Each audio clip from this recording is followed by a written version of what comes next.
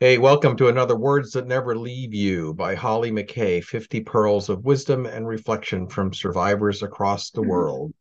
Today's quote, this is how she came into the life. Holly, tell us about this quote.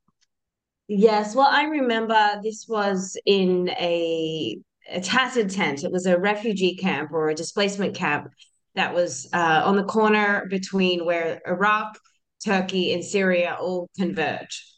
And it was for Yazidis, and this was during the ISIS conflict. And there was a little girl named Esma, and she had this sun-fried hair and these clay-caked eyelashes, and she just sort of came and sat into my lap. And she wasn't able to speak. And nobody seemed to be able to tell me why. Still, Esma communicated very powerfully with her eyes, and these sort of vacillated between melancholy and excitement and confusion. And this was all in a matter of seconds. And I asked if this sort of strain from the ISIS invasion had brought on Esma's condition, and that's why she couldn't speak. And I had this really lovely interpreter, and he was a very tender-hearted man from Baghdad, and his name was Hader.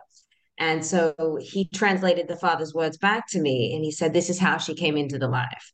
And I just really repeated it in my mind, and that phrase has always stuck with me since then. And I think it's such a beautiful and much more lyrical way of referring to birth. And I think oftentimes when I'm working in these places, words are lost in translation. And then other times they're even more striking. And for me, this phrase really just spoke to me in how we come into the life and what a beautiful kind of way to look at birth. Hmm. Well, um, and for this particular child, um, is it normal or were other children like that you ran into?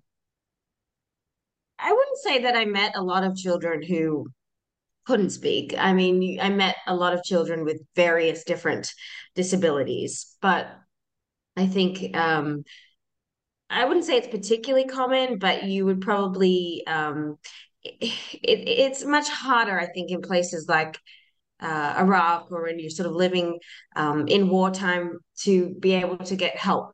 If that child was in the United States, she would be able to, even through the public education system, be able to sort of seek um, speech therapy or maybe sort of get to the root of the problem a little bit more. But in places like that, there really isn't the resource for that, and hence why nobody really could tell me what her condition was or why she didn't speak because there just isn't often the resources to even diagnose that. Hmm. Well, so there's a sad statement on the whole thing right there, isn't it? I mean, like what we take for granted here in our part of the world that just doesn't exist over there. Wow.